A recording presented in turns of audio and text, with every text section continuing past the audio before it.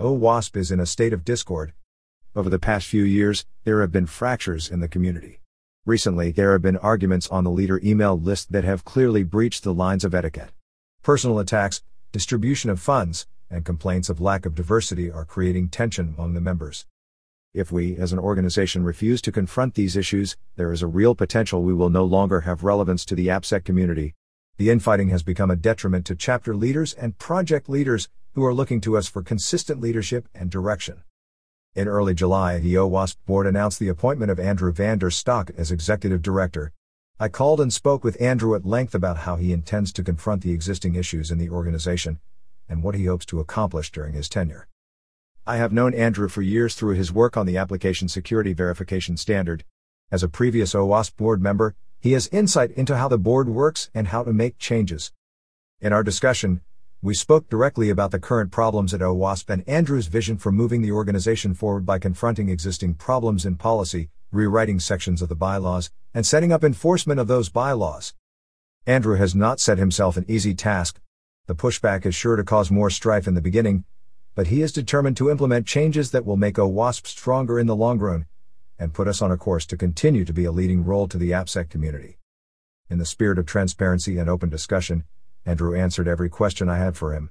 He intends to continue this discussion with the community through the creation of live online discussions.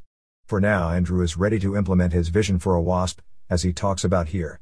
Let's get started. This is the DevSecOps podcast series.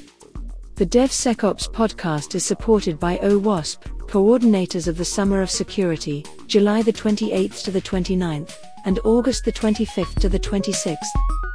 And by Nexus OSS Index, 7 free tools to help manage open source ecosystems, providing vulnerability details for your open source components. So congratulations, Mr. Executive Director. Thank you. Much appreciated. A lot of that happened behind the scenes. We didn't know there was a transition going on. Yeah, so in March, I was made redundant from my previous position. I'd been having a conversation with Sharif about one of the board members about potentially coming aboard. It was hypothetical at that point, but after becoming redundant, it was certainly higher on the agenda. And it just took time. The reality is that I need to have immigration issues cleared before I can start work. And without getting that cleared, I'm not permitted to work, and therefore it would have been a waste of everyone's energy to announce it, particularly prematurely. The US government takes a very harsh stance on people who work without authorization, so we needed to get it right, and we've done that, so that's good.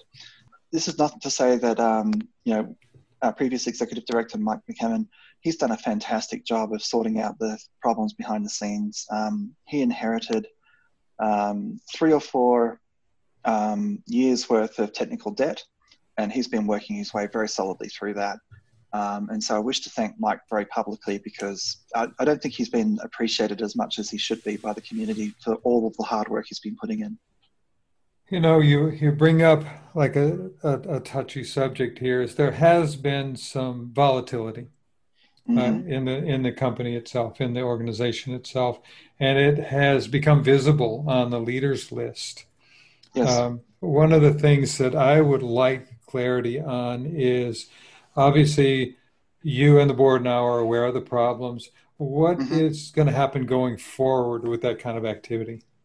Well, for a start, I'm going to basically say difficult conversations need to be had earlier. They never get easier. And so this is actually one of my highest priorities. The activities on the leaders list were, in my view, incredibly toxic. And in fact, I shut down the thread because people were talking past each other and weren't listening to each other's particular points of view. This is not to say that the people who are being somewhat less than friendly don't have good points. They do. But we need to reset the expectations about what it is to be a member and what it means to be a leader. So as part of a package of issues that we're trying to take forward with the board, I'm going to be working with some board sponsors to run a town hall later this month to get member feedback on proposed changes. One of those changes will hopefully be, and obviously as executive director, making changes to bylaws is the board's prerogative, but we need to take the community along for the ride. The OWASP community is, to put it mildly, there's a lot of very strong personalities, yet there's also a lot of expectations that we will do things for non-members that other organisations wouldn't. So what we want to do is actually, in this time of COVID, we want to take the opportunity to reset what it means to help OWASP. Part of being a membership organisation is to be a member. We need to drive some changes so that we do address some of the concerns that have been brought up by the community, but we also need people in the community to realise we are not just there to be having things taken from us. We absolutely need them to chip in as well.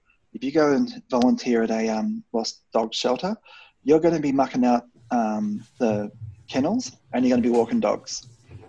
The problem I have at the moment is people are expecting, I want to help OWASP, what are you going to do for me? We need to change this conversation around. We definitely want to continue being open. We want to be transparent, but we have to get rid of the toxicity. And I think part of that is, in terms of resetting the expectations, is there was a lot of concern and consternation about certain types of expenses being denied or permitted. That comes down to a very poorly worded policy that says anything that was previously approved is also approved now. And honestly, that doesn't fly. So what we want to do is change it to be a much simpler policy. And this is where we need board sponsorship. We want to basically say, if you're a leader, committee, chapter, project, board member, you're a member. Expense policy applies to all leaders. You can apply for an expense to be refunded. And as long as it falls under a certain dollar value and you're a leader, it'll be approved.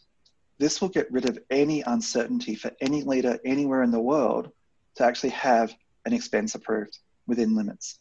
I don't want to be basically saying, yes, you can have a microphone and this other person over here, no, you can't have a microphone. That makes no sense to me. Microphones are not something that a person would normally buy for themselves, unless it's you or me. Let me just show you mine. I'm just holding up for those listening. A beautiful little Yeti Nano. It's a great little microphone. Yeah, and that thumping is another Yeti. Fantastic microphones. So I want certainty, I want simplicity, and I want uniformity. This is a conversation we have to have. There aren't any easy answers. If there were easy answers, they would have already been done. And so we're doing a town hall later this month, and I want members to participate and tell us what they think about these changes. What's the date on that, Andrew? We're proposing at the moment to be the last week in July. We actually do have some AppSec days coming up.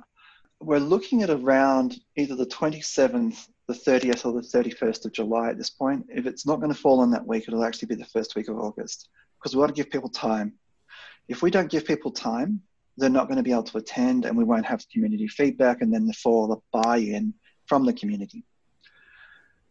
I will just say one more thing on this. We now have a community review process, and we're trying to find folks to sit on the community review team to take community feedback in a transparent and open way and apply that to the policies that's being put to the board. And that committee will actually take the input from the community, decide to accept it, modify the policy, or whatever the case may be, and bring that to the board for approval. At the moment, we don't have a really good way of handling feedback, and therefore you see what you see in the legis list. So we're trying a few things. I think the town hall will be very helpful. I think the community review process will provide the transparency people are looking for, because I don't think they're feeling like they're heard. And hopefully this will stop people talking past each other, and we'll get rid of some of this baseline issues that should just be simple. If you've got an expense for pizza for a chapter meeting, done. As long as it's not over a certain dollar value, just automatically approved. I think that's fair. Is there any control, and I use the podcast series as an example, there's money in my budget, $500 or $1,000. Do I have access to that, or do I need approval to utilize the funds that are in my project's account? So we do at the moment keep track of all the different projects and all the different chapters. And in some cases, some of the initiatives like WEA, they have budget. It's actually very complicated. It is the foundation's money, which we look after on behalf of the chapters, projects, committees, and whatnot.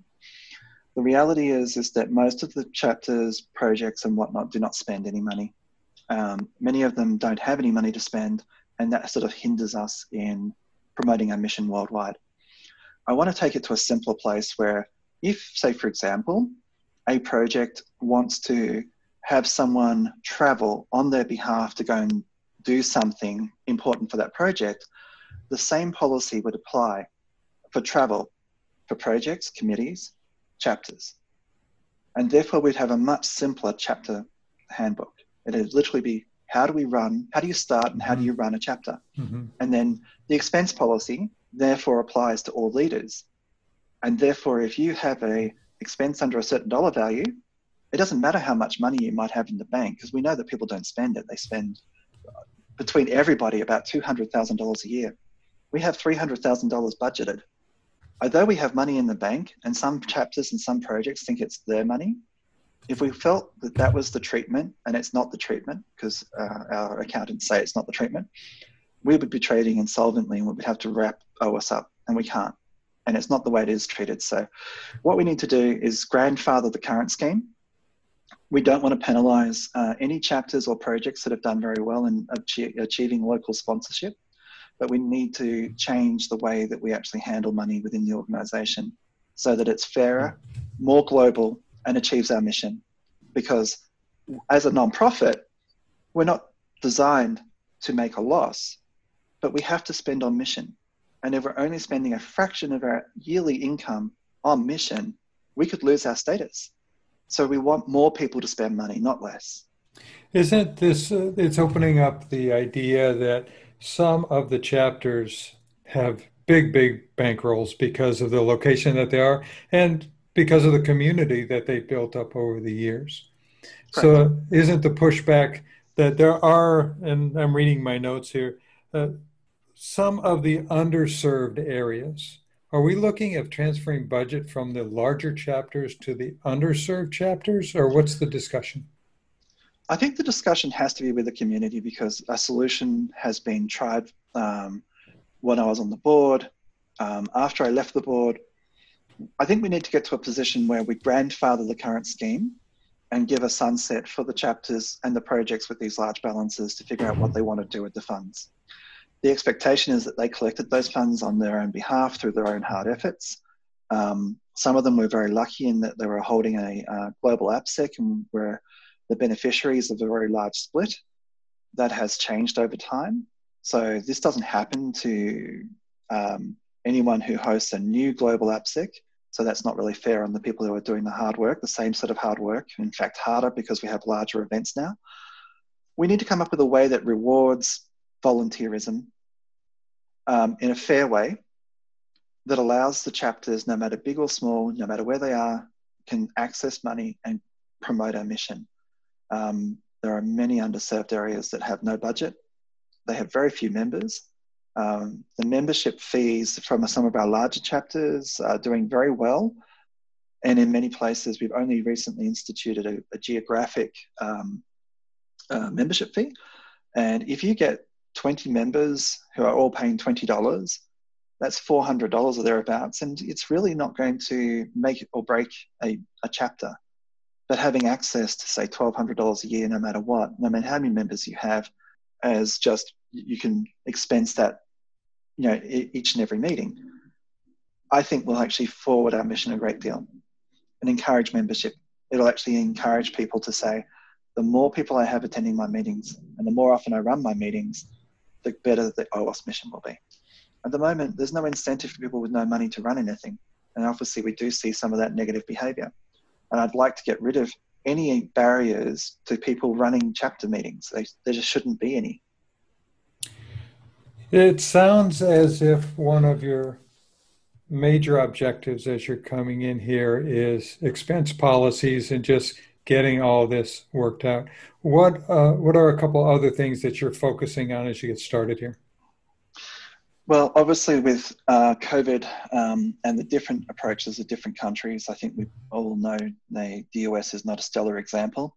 It may be several years, maybe even 3 or 4 before we can run another global AppSec in person.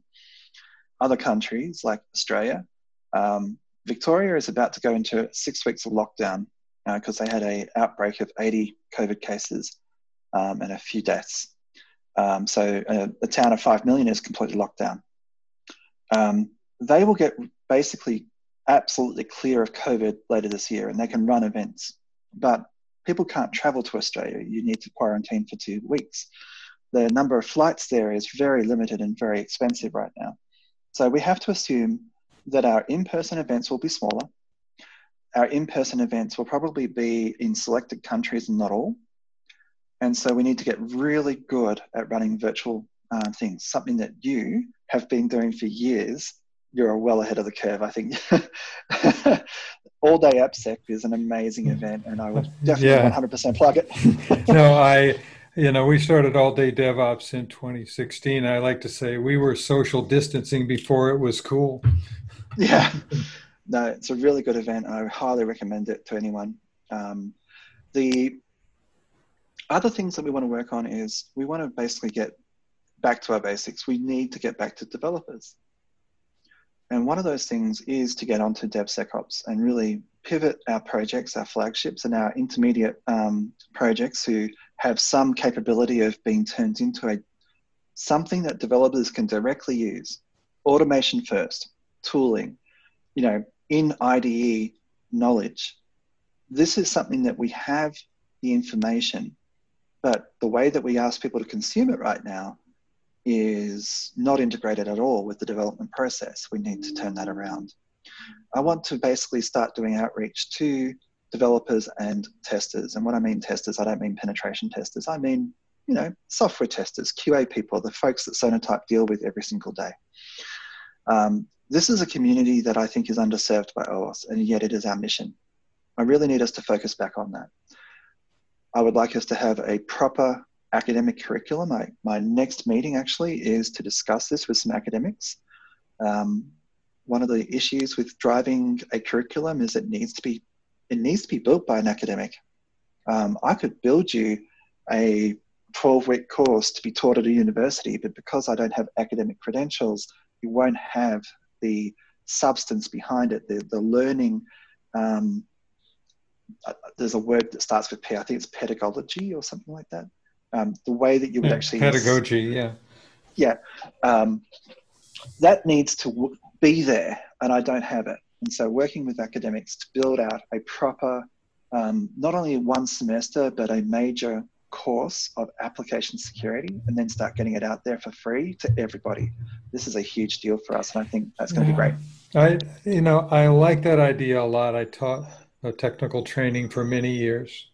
And what I found, even with the major companies that I taught for, Hewlett-Packard, when SGI was around, SGI and Autodesk and places like that, it didn't matter whether you had a degree or not, or you had the pedagogy. It's whether you knew how to get the job done, if you knew how to work it. So I would suggest that as part of this, I'd be interested in hearing as you go along what you're working on. I don't think you need the credentials. I don't think you need that sense of being accredited as much as being identified as the content expert.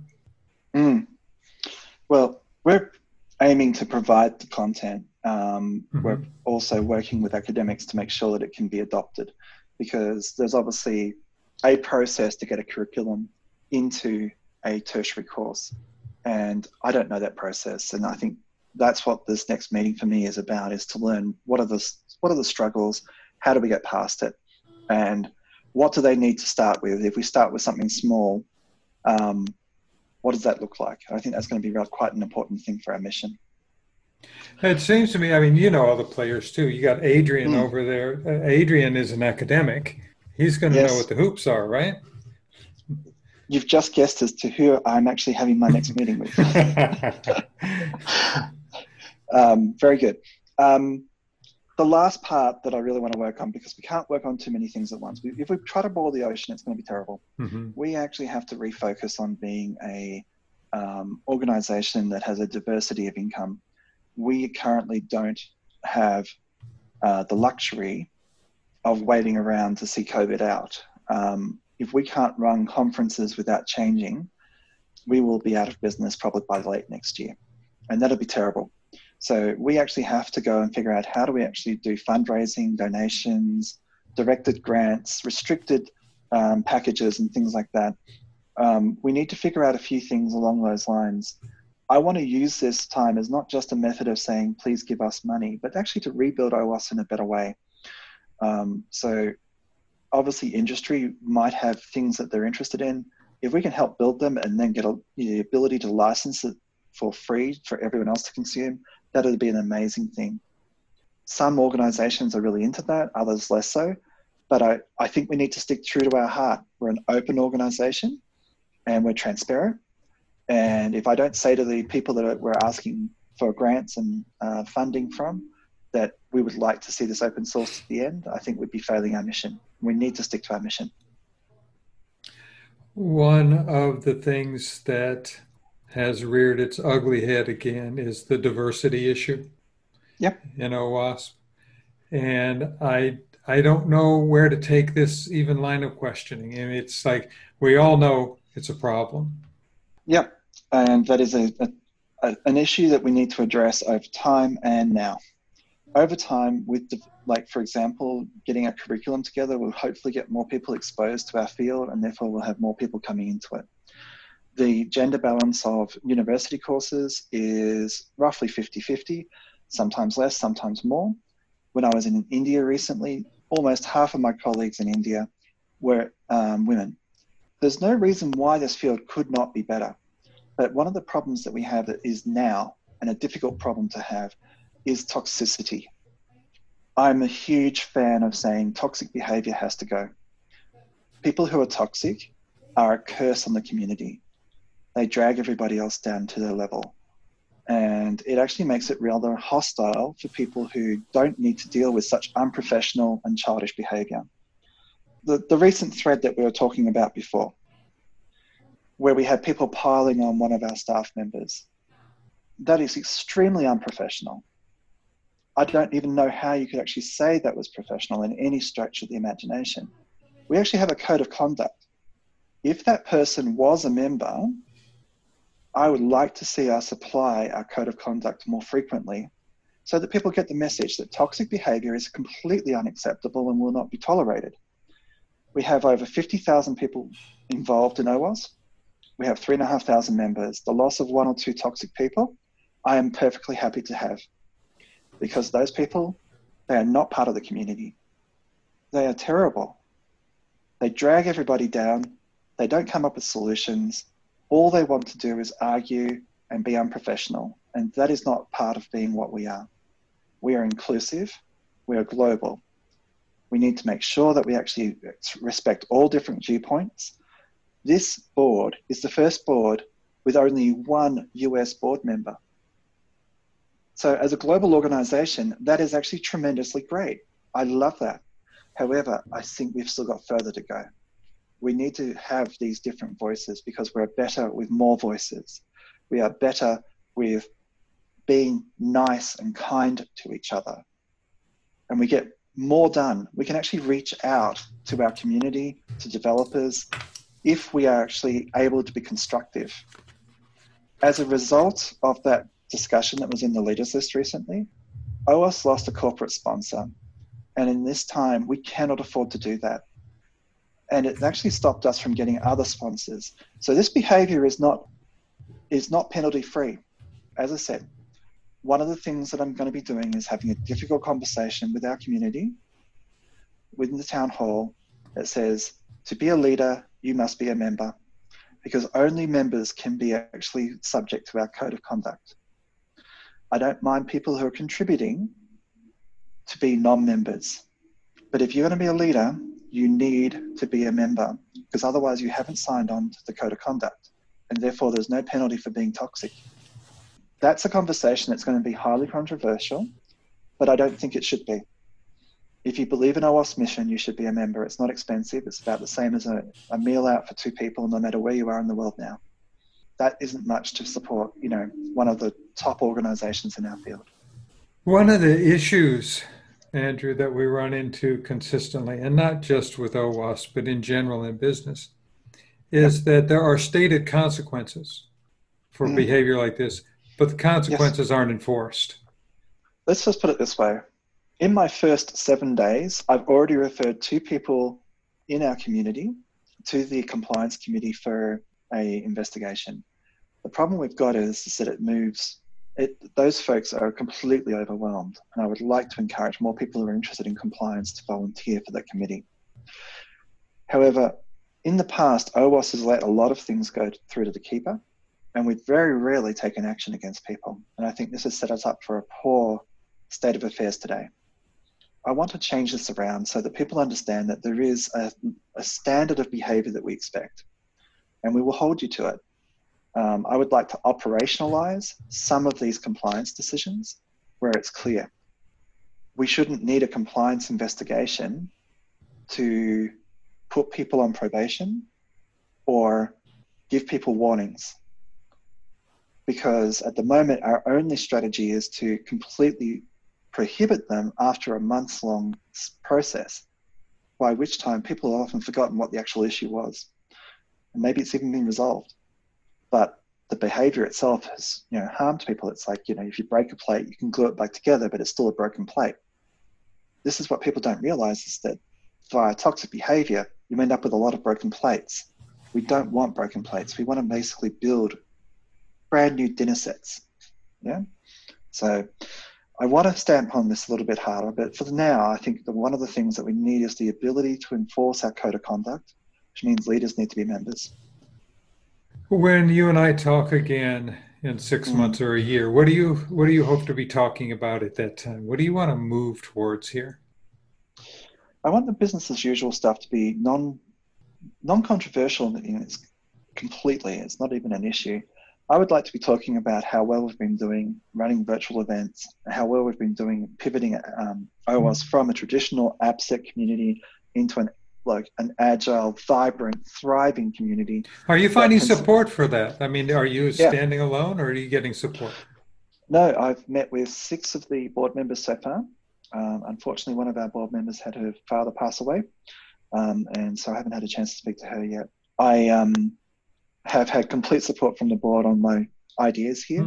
And in fact, Mike has actually been putting through many of the things that we've been talking about in a draft membership policy that needs to go through the community review process, which is why we're doing the town hall.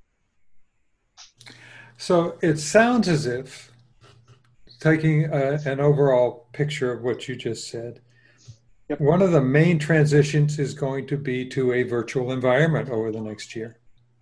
Yep. Starting with, we're already doing virtual training now.